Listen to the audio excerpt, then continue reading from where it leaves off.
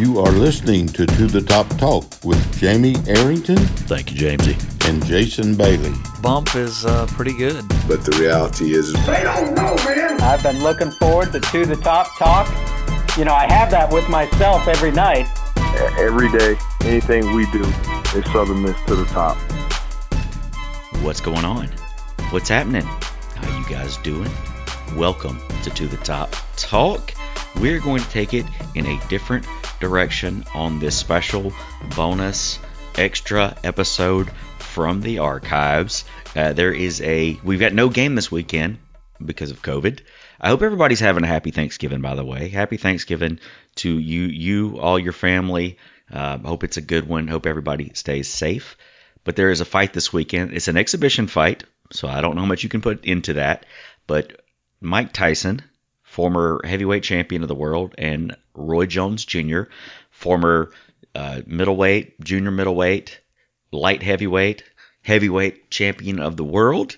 They're going to be squaring off in an 8-round exhibition match this Saturday night on pay-per-view. The traditional pay-per-view outlets, I believe it is $49.99 for the fight.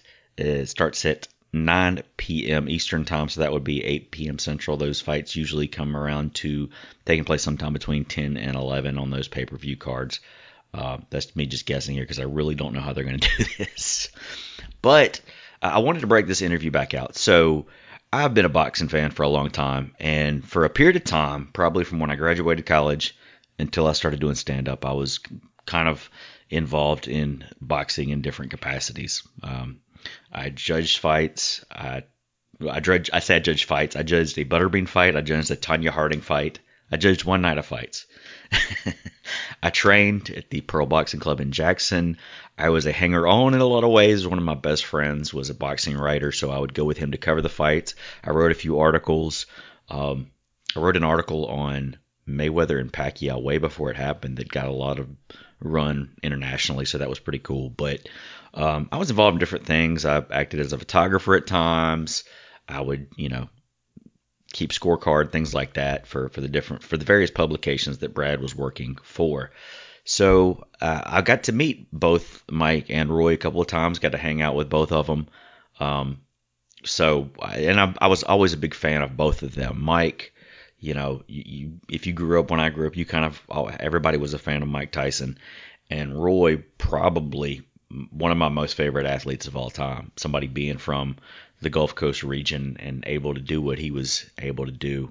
It was really a treat to get to watch Roy in his prime. But like I said, I met both these guys. I met Mike when I was working for the now Arizona Coyotes. We had a lacrosse team called the Arizona Sting, and Mike lived in Paradise Valley, which is kind of in the Phoenix area, and he knew the team president. And the team president asked him to come out and do a ball drop, kind of like a ceremonial first pitch, but for a lacrosse. And so Mike came up to the arena, and I knew he was going to be there. So the site that Brad was working for at the time, it was a site called Boxing Talk. And so I emailed the site publisher that morning. His name was Greg Leone, and I knew Greg was good friends with Mike. So I sent him a message, and I said, hey, I'm going to see Mike Tyson tonight. Is there anything you want me to tell him? Well, Mike gave him the nickname the Minister of Information, because he always had the boxing info. And this was kind of when the internet was on the verge of kind of breaking out, and all these, you could make your own website, and you could kind of build your own following, your own blog, or your own podcast, so to speak. And so Greg told me, he said, tell him the minister sends his regards. So that night, when Mike was just sitting there in a locker room by himself, it was probably an hour and a half before he was supposed to go out. And I just kind of popped in and said, hey. And I said, hey, Mike, the minister gives his regards. And Mike stood up and he's like, and he turned and gave me a hug. And we sat there on a table there in the locker room, just shooting the bull for about an hour, just talking boxing, different people we knew. And Mike, genuinely one of the nicest, sweetest celebrities I've ever met. And I really just had an absolute blast getting to hang out with him that night and getting to talk and all this, that, and the other. So his manager comes in the room, like towards the end there. And Mike's like, hey, this is my boy Jamie. He knows G. Leon. And the manager goes, well, let's call him and make sure. Just kind of joking. And Mike kind of turned. He was like, yeah, if you don't know G, I'm going to throw you in that bucket of ice water over there. I was like, oh, my God. So he calls Greg Leon. And what does Greg do? Acts like he doesn't know me. Throws me under the bus. But he left me off the hook. And I got a picture of Mike. Mike gave me a hug, said, God bless you. And I was on my way. Never saw him again. But it was, one of those nights I'll never forget. And just an absolute treat to get to meet Mike and hang out with him. Got to hang out with Roy a few times. I met Roy a few times at either fights he was commentating or at fights he was fighting in. Sat with him at fights in Hattiesburg one time, at the time when Deontay Wilder fought in Hattiesburg. This is probably about 10, 11 years ago. But like it was, and that was Roy is one of my favorites, so that was really cool. So when I started doing To the Top Talk back in 2016, I kind of wanted to do another sports podcast, and obviously that podcast didn't stick. I kind of got overwhelmed trying to do 2 podcasts in 1 week, but I reached out and was able to get Roy to be my first guest on my other podcast, Airing It Out. And I have this interview sitting there. It's not out right now, so I was like, I want to re-release it, with this fight coming out. If you're a Southern Miss fan, you don't want to listen, you don't have to. You've got this week's episode. There's plenty you can find to do, but for those that are interested, this was really special to me. This is the first time that I've done an interview where I went in, I edited everything, and Roy was like eating when we were doing this interview, so I went in and edited out like smacks and things like that. But this is something I'm going to treasure for a long time, just having this interview. I just wanted to share it with you guys while building up to the fight this weekend. So again, hope you all have an amazing Thanksgiving, and I hope you enjoy. Here is my interview with Roy Jones Jr.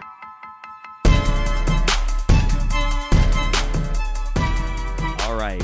When you introduce my guest today, there's only one way to do it. And still, Roy Jones Jr. How's it going today, Roy? Going good. How you doing, my brother? Doing good. Good to talk to you. Always good to talk to you. First off, we can't get started without talking about what's happened recently.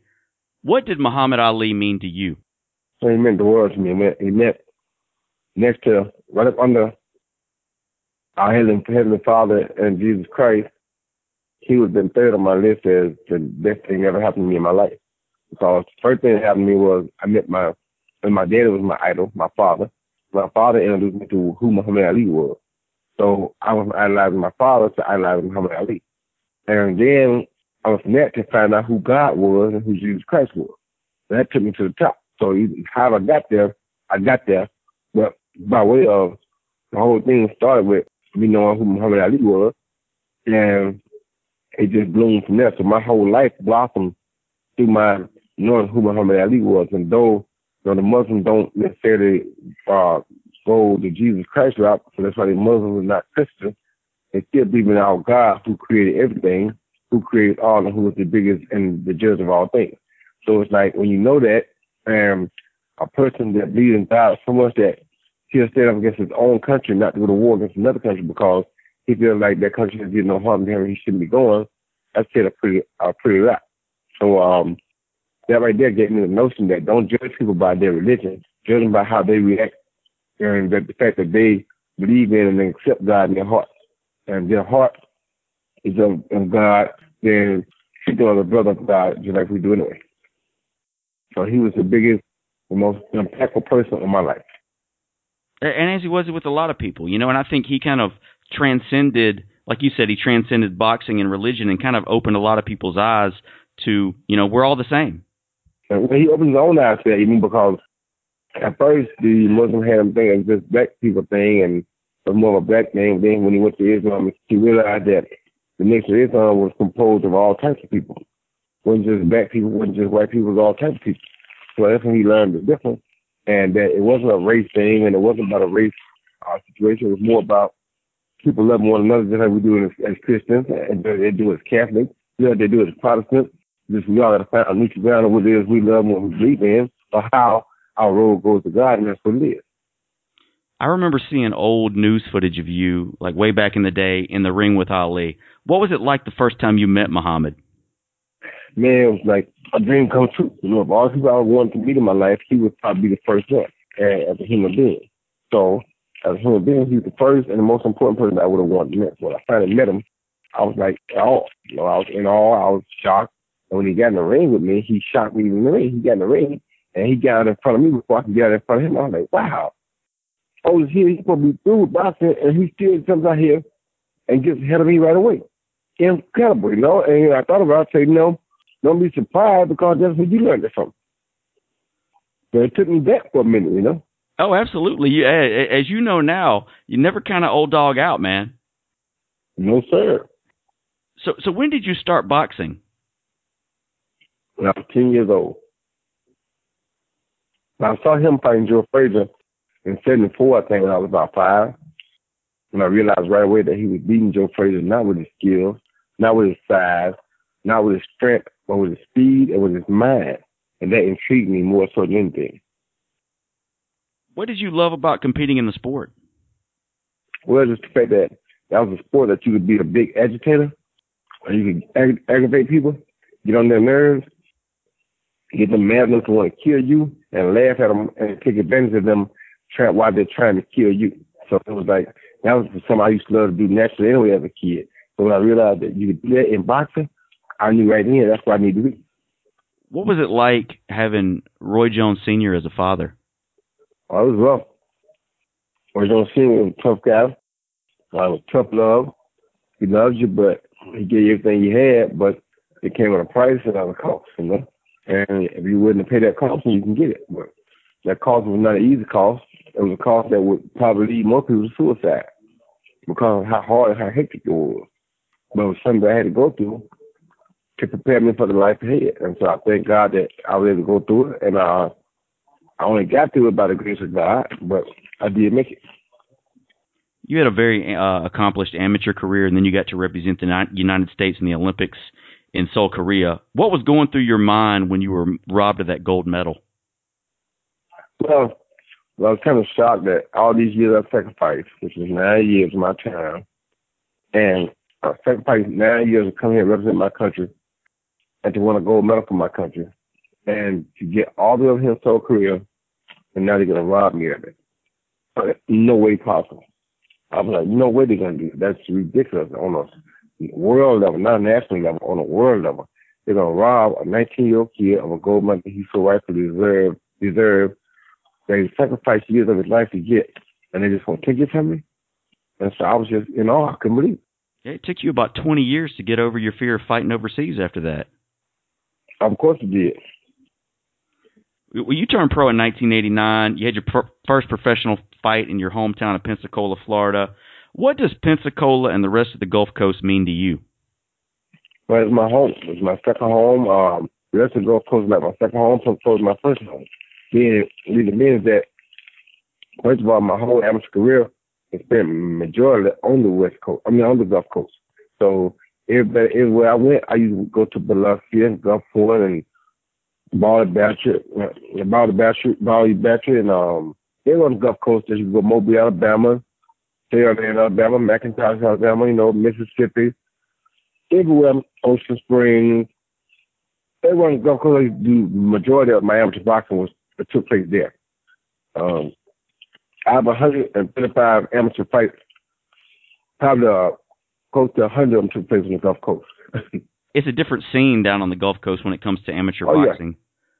Yeah. Oh, yeah. You just don't have the competition sometimes because of, you might have had more of it when you were coming up, but now, if you want competition in amateur fighting, you got to go to the East Coast, the West Coast, some of the Hispanic areas. You don't get as much of that down here.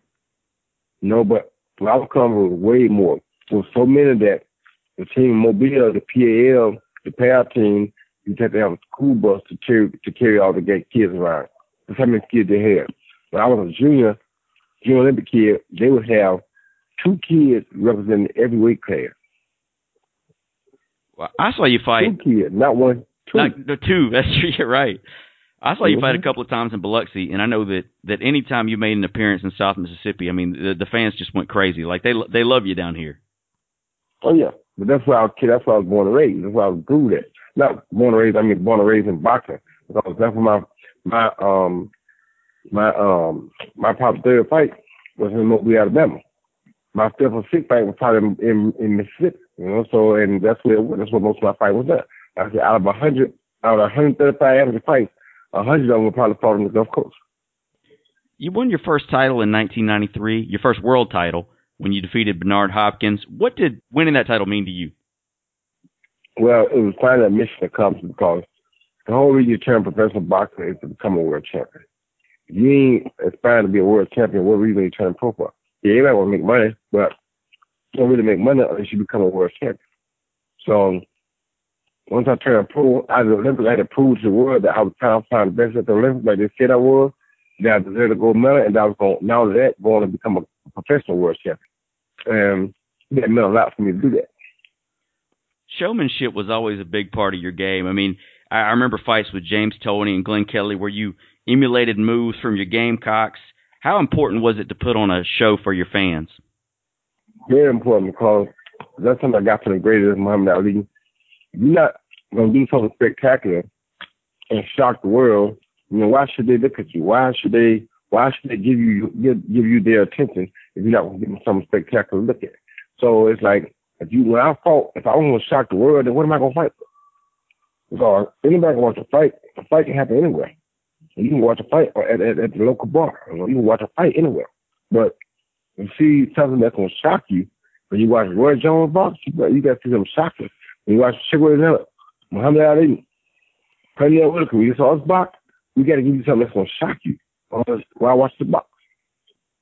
You know, and stepping in the ring, it takes a lot out of you. But I remember one time, I think it was when you fought Eric Lucas, you played in a semi-pro basketball game before the fight. Mm-hmm. You know, I fought, Eric Lucas, yep, you're right, from Canada, you're right. Yeah, I played a semi-pro game the day before, and I wanted to prove to you that boxers can do other things too. It's not like just football players or just baseball players or somebody just can do that just could do two sports. Boxers could do two sports too. Boxers were dynamic. That they had different dynamics. They could do other things too. So that was my part for doing that. Multi-dimensional. We can do other things too. You showed that you got the athletic ability. You could have done most anything had you gone into that field. Exactly. Well, you moved up from, middle to super middle to light heavyweight. You're undefeated. You fight Montel Griffin, and you get disqualified on a late hit. How disappointing was that first loss, especially since you really weren't defeated? Well, it's very disappointing because you see what happened with Floyd Mayweather by keeping the record clean. To take that clean record away from me took a lot away from me. Because had they not taken that record away from me, I'd have still fought hard to keep it undefeated, even if I came back and beat Tarver the first time. And because you gave me a loss already, a second loss, I didn't want it, but a second loss really didn't mean quite as much because you already had gave me a loss that I didn't deserve. So once again, just like at the Olympics, it's like you gave me a silver medal that I didn't deserve. Now you give me a loss that I didn't deserve. Only bad part about this was you gave me a chance to come back and avenge myself, and that's exactly what I did. You did it. I mean, you were like a man possessed in that fight. That was one of the most dominating performances of your career. I mean, and that was against a champion. That was against the light heavyweight champion of the world, and you went and you really just pushed him around the ring with your fist. I mean, that's the only way I could say it. The first time I went out there just straight bullet somebody. I was not known as a bullet. I just started boxing so I could be a bullet. So because of the way he talked, after they gave him my title, it made me mad enough where I had to bully him. Well, that look on his face when he was on the canvas, you could tell he had been severely bullied. Exactly. I was thinking about the other fights in your career. I remember one fight you were fighting Virgil Hill in Biloxi, and you didn't see this as much back then, but you see it all the time now, but you knocked him out with a body shot. Do you think that you kind of started that craze, so to speak? I know I did, because people were shocked by it. So it gave people started believing again that you could stop somebody with a body shot. So a lot of people have stopped believing that because they didn't see none of the top fighters doing it. And when I did it, it reminded me that, hey, you can't stop people with body shots. Body shots are good, so now more people do it. I remember you talking a lot, kind of when you listened to interviews with you when you were coming up, and you talked about how you never smoke or drank as a fighter. Nope. Why was that so important to you? Well, because I watched so many guys come up before me that fell victim to alcohol, or fell victim to tobacco, or fell victim to drugs and other things. So with seeing that, it's probably that if you're going to be a professional boxer, that's something that you don't need to go, that's a problem that you don't need to go create for yourself, because there are enough problems already we made. During that time, you know, kind of that early 2000s time, I mean, you really just started churning through the opponents. I mean, they were the number one contenders, and you kind of coined the phrase, you know, I don't fight nobodies, I just make them look like nobody. Did you just feel exactly. you're dominant? You were so dominant during this time that the critics just kind of disrespected you by disrespecting the competition. Exactly. That's exactly what happened. Because Eric Lucas, after I fought him, went on to win the WBC super middleweight title and kept it for about 2 or 3 years after I beat him. That's what I beat before I played a basketball game. He went on to capture the super middleweight title, the WBC version, and kept it for 2 or 3 years. Incredible. Oh, absolutely. I mean, and there's so many of them like that. I mean, so many of the guys that you beat, you know, former or future champions. Yep. Also in the early 2000s, Bernard Hopkins defeated Felix Trinidad. There was all this chatter about you two having a rematch. And I think I've heard your side of the story before, but why didn't that fight happen back in 2002? He had a deal with Don King. He wasn't combo split that he was gonna get because he had to pay Don, and he felt like because of what he had to pay Don, it was gonna make him get 2 less of a cut if I got 60% like I deserved, and he got 40, and Don took 20 on how that he won with number 20. So they don't understood why he didn't want to do it, but like I told him, it was a business. I was a draw, not him. So we won, or we could have put it on the line. I would take a bet then. I said, the winner gets 60, the loser gets 40. I would take that bet, because that's who I am. And if I sure I would whoop him again. You made a song about it, too. 60-40, I will kick your ass. Getting to that, I mean, I remember early 2000s. One day I see you in Mystikal's video. Next thing I know, you got your own album out. How did you get into hip hop? I was in hip hop. I had a lot of fans in hip hop in the air. I told them that if I ever made it, I would try to come back and get a hip hop group from Pensacola to probably try to make it. And we as a group did make it. The first 2 of the guys called Radio PG. They got me into music. So. With that being said, we got a lot of companies. We got a record. We got on top 5 all over the world. We did some really big records, so it was a great thing. I loved it. Hip hop is another way of speaking to people through music instead of just going and everybody want to listen to you at a press conference. Everybody want to listen to you at a speech that you're giving. So if you make hip hop music, they'll listen to that. Well, the second album too, Body Head Bangers Volume 1. I mean, yes, it was a great album, but you had, I mean, Juvenile, Bun B, Lil Boozy, Mike Jones, Petey Pablo, Mystical. All on this album. Mystical, yeah. Everybody on that album was dope to death. You hear me? I mean, people didn't expect the album to be what it was. The album was true. You got to think about it. You got Bun B, Mike Jones. I mean, come on, man. You don't get no better, man. I mean, Petey Pablo, Mr. Magic, Juvenile, it don't get no better, man, no? No, sir. No, sir. We actually, me and our mutual friend Brad Cooney, we actually spent some time with Mr. Magic at one of your fights, and it was really sad. You know, he actually ended up in a car accident right down the road from where I live. That was kind of very disappointing because, I mean, he was a legend in New Orleans. Yes, he was. Very disappointing. I was terrified when it happened. I was traumatized. Well, also during that time, around that same time, you kind of got into acting a little bit. I mean, I know you were in a couple of the Matrix movies. Is that something you pursued, or is that something that just fell in your lap? Fell in my lap, but I still would love to do it some more. I enjoyed it. I loved every bit of it, and would love to do it some more. Also, you were the first fighter named to Team Jordan. I mean, what did it mean to you to wear that Jordan logo? Everything about Jordan was the best at that time, you know. And to me, the best to ever play basketball, and to be represented by the best to ever do his sport, made me feel like the best to be admired. So I mean, it was a great situation. Something that God blessed me with. I thank God for it because it was a wonderful situation for me. I loved it. So you move on from there, and at the time, I mean, you'd won all the titles, middleweight, super middleweight, light heavy, and you get the opportunity to fight for the heavyweight title. What inspired you? Before that though, I also was the first boxing match in Radio City Music Hall, and in that fight, I got the first rap group. Hey, keep it down. I got the first rap group that performing there too because Method Man and Redman brought me to the ring. I said, keep it down. I'm on the phone. And I had Method Man and Redman bring me out to the ring tonight. And that was completely the best ring entrance ever. And they didn't show it because HBO was leery of the content. There was no real bad content on it, but they wouldn't listen to me and take my word for it. But that would have went down in history as the best ring entrance ever. And not only that, Whitney Houston sang America the Beautiful that night.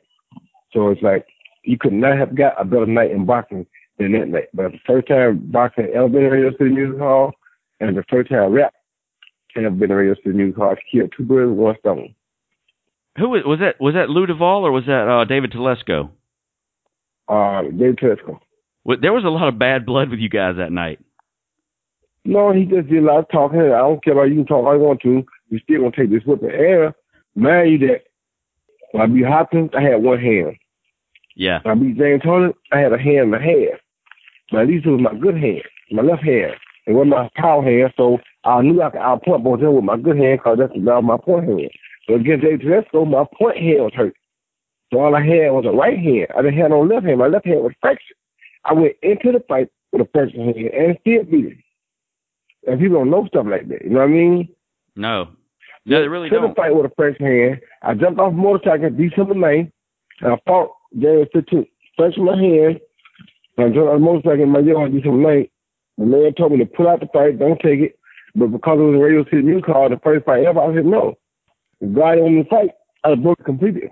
Being frustrated enough to stop me. And that was some of the most gruesome pain I went through my life, slapping him with my hand, with my hand hurting as bad as it was. But I still did it, and I still wanted to fight. Yeah, you did. You sure did. What inspired you to take on the challenge of fighting for the heavyweight title? Well, first of all, it had been done in over 106 years. I wanted something to shock the world. I wanted to do something spectacular. I mean, but Noah Hopkins broke the record for most middleweight title defenses, which was cool, but wasn't no real middleweight title.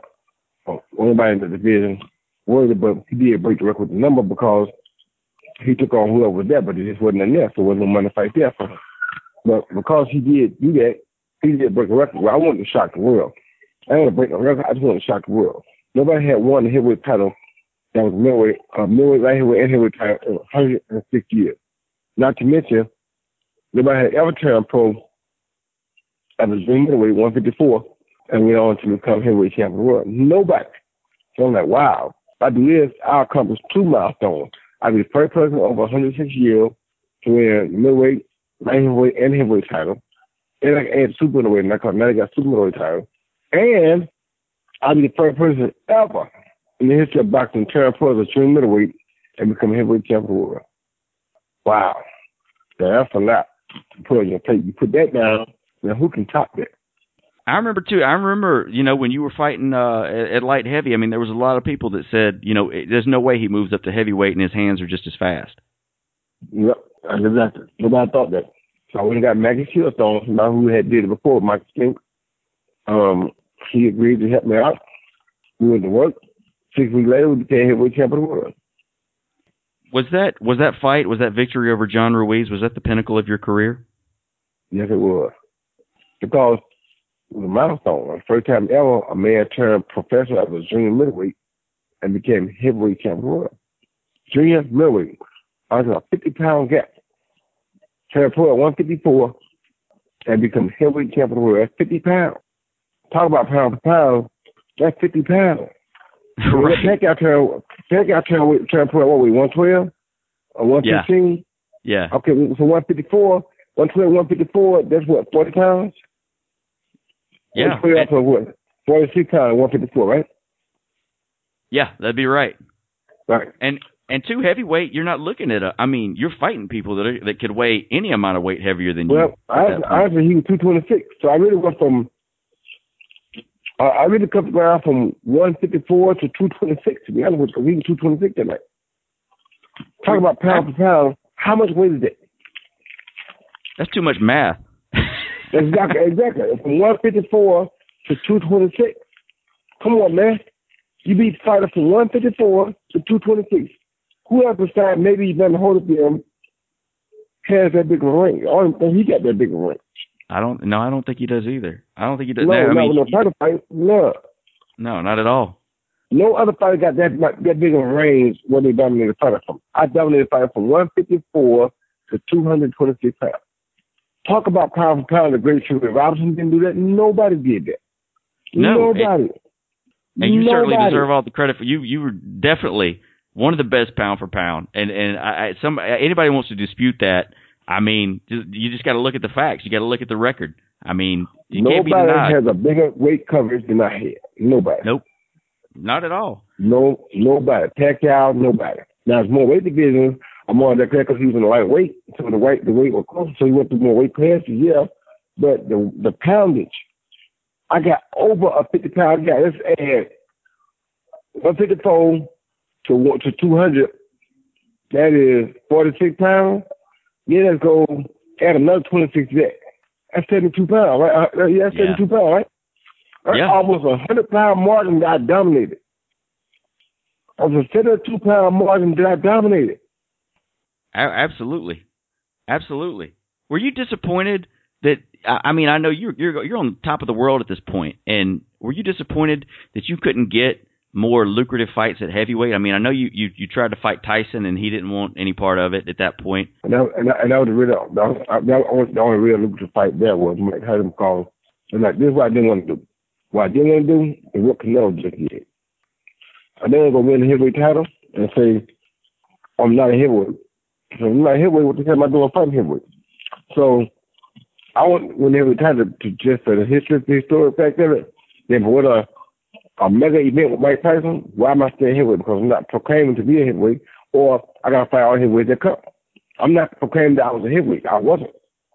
I was 199 at the most. I wasn't heavyweight. So, no, I'm not going to stay there because if I stay there, I can't say I'm not a heavyweight if I'm going to stay there and keep fighting heavyweights. You feel me? Oh, absolutely. If you like, if I'm fighting smaller ones, if I defend my title again, then I am a heavyweight. Okay, I can't have 1, 2 title defenses and say, oh, I'm not a heavyweight. No. You defend that title, you're a damn heavyweight. So I know what tomorrow. You know my title because I want to fight another heavyweight. No. If I defend that title, I'm a heavyweight. I'm a legitimate heavyweight. Now, if I didn't become heavyweight champ, I'm just saying I knew I could be heavyweight champ. After the winning the heavyweight title, you took a move back down in weight to fight Antonio Tarver. Did that move back down take a toll on you? Yeah, 36 years old to the big toll on me. But guess what? I gritted it out and still recaptured the heavyweight title just like Bob Fitzgerald did, because that's what I had to do in order to be able to say I did what Bob Fitzgerald did at least. So I gritted it out and won that first fight because that's what I had did it. And the second fight I should have took because I knew my body had too much punishment. I should have either took off 2-3 years and waited, or I should have my body took a gruesome beating coming back down from 200 to 175. Yeah, it kind of seemed like that. It kind of seemed like it really, you were really just worn out, getting towards the end of that first Tarver fight. Right. And people ask me, you do all those, do it again? Yes, I do the same thing because that's what I wanted to do. That's why I haven't been done it so many years because it kills you doing it. But if it's going to kill me, I'm going to get it done. I'm going to live till about me. I'm still going to do it because I got it done before I die. You feel me? Yeah, right. And you moved down again. You moved down to 170 to fight Felix Trinidad, and I think you were the first former heavyweight champ to successfully fight at that weight. That's exactly right. How difficult was that? That was highly difficult, but I want to prove that I could, and to prove that I was not a legitimate heavyweight. I just had heavyweight skills. Well, you're past this point. You're still up there where you're fighting the some of the great fighters, but you weren't the same Roy at this point. You still were great, but you weren't the same Roy. how did you mentally prepare? I mean, how did you mentally deal with losing a fight when that's something you weren't necessarily accustomed to doing? Well, you have to understand that. Like, nothing good comes easy. Everything good, everything big, everything historic comes with a price. So it's like, Muhammad Ali did a lot of things in boxing, but he ended up with Parkinson, and he ended up with a lot of different situations because the higher you go, the bigger price you got to pay for it. You feel me?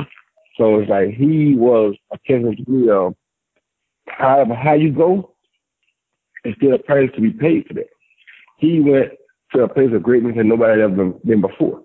But he also had to fight a gruesome disease afterwards because, it's like we got to pay a price because of how high we go. So for me, I feel like losing those fights and not being able to give myself all that where I was a price and a sacrifice that I was going to make for doing what I did. But what I did was something that had never been done before. And that's why, because it almost killed a man to be able to dominate for a 75-pound range. You feel me? Oh, absolutely. To be dominant for a 75-pound range is almost going to kill me. See, Sugar Ray Robinson almost had a stroke in the ring. He had to stop. He couldn't go on no more because at 175, he was out of gas. You understand where I'm coming from? So right. And people don't understand, so you got to know that. So it's like, it ain't just me. It almost kills me to do something like that. That's why it had been done once. And that's why it had been 106 years since that one time it happened. So you have to understand that to accomplish something super heroic, you got to sacrifice something to get it. That's why it don't get done too often, Oh, no doubt. An amazing accomplishment. I mean, nobody's done it since then. Nobody's come close since then. Well, it was like I said, that's over a century it hadn't been done it. You feel me? Yeah. Oh, absolutely, Roy. Well, lately you're still fighting. You're still active. You've been fighting. You got over your fear of going overseas, and you've kind of been accepted by the Russian people. I mean, what is? You've got dual citizenship now. How did all of that come about? Mr. Putin, one of the nicest people, one of the best presidents on the planet. It's just, I love people. I think we are all brothers and sisters combined through God, through the grace of God, through Christ. I feel like we are all brothers and sisters, whether we believe in that or whether we believe in Buddhism or Hinduism or we believe in Muslims or whatever we believe in. We still brothers and sisters in faith. And all of us know that God is the creator and the master of all things. So as long as we know that, we all should be okay because we all have different ways of getting to God. I do still believe that Jesus Christ is the Son of God, but some people dispute that and don't believe or have reasons for disputing, which, you can understand. Everybody going to have a way everybody going to interpret things different. So nobody's going to agree to everything the same. However, as long as it all leads us back to God, the Holy One, the one who is King of all things, then we're all good. So now, going over there and doing that, meeting Mr. Putin and becoming a Russian citizen was a great thing for me because it shows you that God is almighty and all powerful no matter where you go. They still respect, love, and care for and try to follow God. And that's the big thing. You're like I said, you're still an active fighter. What motivates you to keep stepping in the ring after 26 years as a professional fighter? It's that God gave me a gift unlike no other except with the exception of maybe like Muhammad Ali. So I haven't seen anybody else that can get in the ring and get away with the things that me and Ali get away with. So I have a gift that's exceptional, and it's hard to let that gift go. Even Ali, with the last few words, when he could mumble a few words, you understand and you feel what I was saying. I'm thinking about making a comeback. Every time, always on his mind, it's like, how do we stop? Because we are so gifted and so blessed. It's like, how do we stop? It's like we got to be almost there to stop. If our body don't stop, we might not stop. So it's like, how do we stop? We got a kicker in us, but don't really allow. Look at Bernard. Bernard the Capricorn, look at him. He's still going at 49 years old, 50 years old. You feel me? So it's like, man, how do we stop? It's like, it's not like we trying to prove that we will be at this age. We know that at this age, we're going to be smart about how we do it. And take fights that make the most sense and then are more eventful than so fights. But at the same time, we still refuse to just lay down and not do nothing because that's where our passion is. So the fact that God gave me that gift makes me continue to want to go on, and because I still know that I can display that gift better than most people can. I can display that gift better than 95% of people walking around on planet Earth today. But you get a lot of, the people that would doubt something like that, I mean, most of the people don't understand the heart of a champion. The people that, get in the ring and fight for a living, most people don't understand what that's like, so it's tough for them to relate to a given timeline. They don't realize that the best thing that can happen to a person like us is that we die there. So we die that we die a happy death, because that's what we do for a living. So if we died not doing that, we would die a happy death.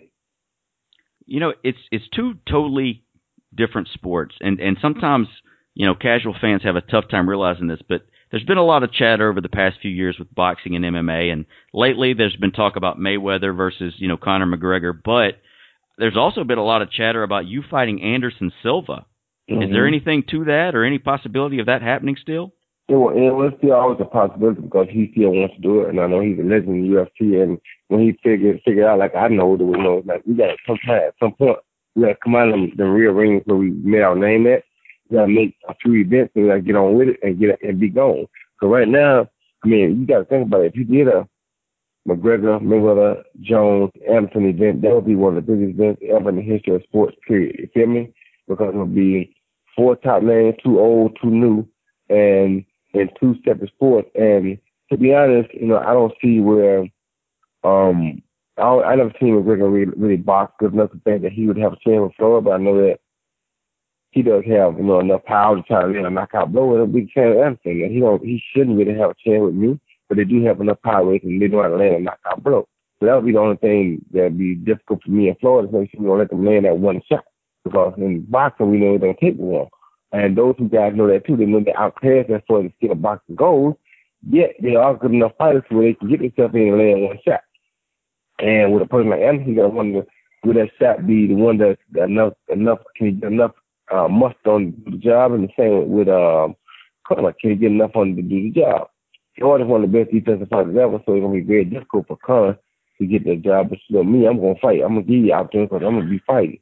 So Anderson would have a chance to land that shot. He can land it, but because I ain't gonna be running from him. I'm an offensive fighter. I'm gonna be putting my offense out there. So it'll be a good situation. It'll be a great event, but I just don't think that the people that higher ups in the UFC would ever let something like that happen. But it definitely would be the biggest event in the sport, in both sports right now. Oh no, they're not going to do anything to let any of their fighters be at a disadvantage. No. Not at all. No. Well, Roy, you were one of the most decorated fighters to ever step in the ring. Do you have any idea about how many title belts you've accrued over these years? No, I have no idea. Never counted. I tell you what, though, when I was 175-pound champ, I won every belt I could get my hands on. I think I had every belt except WBO. That's because I couldn't get Dave Matuszewski to come over here to fight me. I know if I went over there and took all my belts over there, I may not leave more than with them with a fair shake. I couldn't go for that because of what happened in his whole career. But if I got all the belts except yours, and you said you the man, shouldn't that make you want to come and get some of my belts? Because you can get them all. You can get them all in one fight. I got to fight you. You were just one of them. I had all the rest of them. I had them. All you had to do was come and bring your one, and you can put your one up to get them all. But you didn't.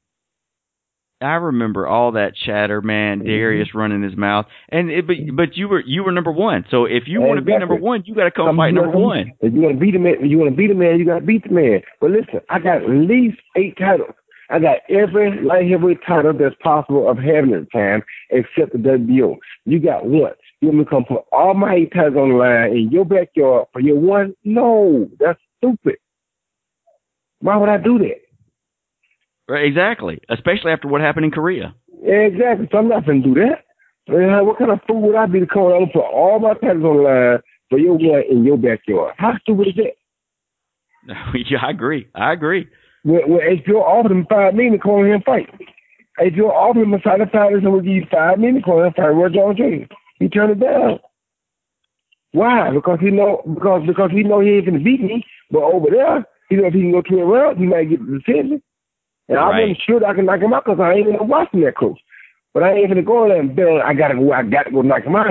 The best way to get knocked out is to go there trying to knock somebody out. And you yourself probably won't get caught. So I wasn't going to do that. That's straight up. Where would you rank yourself among the all-time greats? To be honest with you, the record speaks for itself. How many people, and nobody's ever going to be greater than Muhammad Ali, but how many people have went and taken away from how many people have turned pro as a junior middleweight and became heavyweight champion of the world? How many people have a dominance era of over 72 pounds? You feel me? How many people besides Bob Fitzgerald won middleweight, light heavyweight title, they went back down and recaptured the light heavyweight title? How many have done it? It ain't hard to figure out. How many done it? One. The great Sinead Robinson tried. He couldn't do it. How many tried? How many done it? Abel won. And the only person I'm going to put myself behind is the greatest, and that's Muhammad Ali. The rest of them I can't put in front of me. They ain't did enough to get ahead of me. Undefeated, yeah, I couldn't stay undefeated if I don't fight nobody. They don't mean nothing. Right. I'm with you, Roy. Now you've got a dream on the side. You've got a dream job. I mean, as a boxing commentator for HBO, you started doing that years ago when you were still fighting. What are some of the most memorable fights you've covered? Oh, well, this one good one, man. This is a real good one, but I gotta tell you, that one. I mean, I don't know. It's hard to say because some Pavlikov fights, some Kenny McKinney Barrera fights, Junior Jones Barrera. I mean, man, it's just good daggone fights to have covered. So it's hard to say, and I don't want to leave nobody off because there's so many of them. The list goes on. It's like Pavlikov, Bradley. I mean, come on, man. It's so many good fights to have covered that it's hard to tell. You know, I just forgot some of the fights, some of the names of the fighters that this one good fight, but I know to me the McKinney Barrera fight, the Pavlikov Bradley fight, even the fight last weekend with Lopez and Shalita, man. I mean, come on, man. There's so many of those fights I've covered. It's hard to remember which one was the best. Are there any fighters out there right now that kind of remind you of yourself when you were younger? Yeah, Vasyl Lomachenko. Yeah. Well, what are your thoughts on Gennady Golovkin? I love Gennady. He's a little bit different from me. He's more like a Mike Tyson type dude. He's a middleweight that goes there and gets him out of there. You know, so he had a big amateur background in that too, but he's a guy that's he's a seek and destroy type guy. And he's not as much of a technician as I was, but he's a seek and destroy type guy. And it's like two times entertainment. Either you be the Roy Jones, Sugar Ray Leonard, Muhammad Ali, Funny Whitaker type entertainer, or you be the Mike Tyson, Joe Foreman, Gennady Golovkin type entertainer. You know what I'm saying? You can entertain with your showmanship, or you entertain with knockout. He's one of those guys that's superior at entertaining with knockout. You know, it seems like right now it doesn't really seem like there's anybody kind of in his, you know, unless he were to move up, that would really give him fits. What would be the strategy to beat somebody like that? Well, I mean, it's hard because he's such a head-up fighter. You got to be in spectacular shape for one. After being spectacular shape, and that thing that can be done. I'm not gonna give away no secret over interviews, so I'm not trying to get the guy beat like that because I love boxing. Hey, what I told y'all. I know we're doing for the sport of boxing, but at the same time, you know, everybody can be beat. I mean, it's just a matter of figuring them out and figure out what it takes to beat it. So, yeah. Well, what is next for Roy Jones? I'm not sure yet. You know, still going on, doing a couple of things here and there, doing some promoting, doing some training. You never know about Roy Jones. He's always going to be some kind of attached to boxing. He's going to be commentating. And I think he's on the fight game with Joe Netflix tonight to talk about Muhammad Ali. It's a great fight game edition tonight on HBO. So if you're up and you get a chance, I think it comes on 10:40 Eastern time. So if you get a chance, make sure you check it out. A great show for Muhammad Ali. And you never can tell about Roy Jones. I'm a lot like he was my idol, so I take a lot after him, and I'm always thinking about a comeback. Well, do you have any final words for your fans out there? My final words for my fans are thank you guys for supporting me over the years. Thank you guys for being there when I need the support. I know you guys are concerned. A lot of people are concerned about health issues and all that, but like I tell people all the time, I got 37 years in that I can't back out. And one more year ain't going to hurt nothing with me when you got 37 years. What's wrong with having 40, you know? Well, as Roy, man, I'm telling you, man, it's an honor to have you on the show. And, you know, you've inspired a lot of people, including myself. So I wish you nothing but peace, happiness, and continued success, my man. Thank you, brother. I appreciate that. Thanks, Roy. God bless y'all. God bless you, too. And thanks for doing it.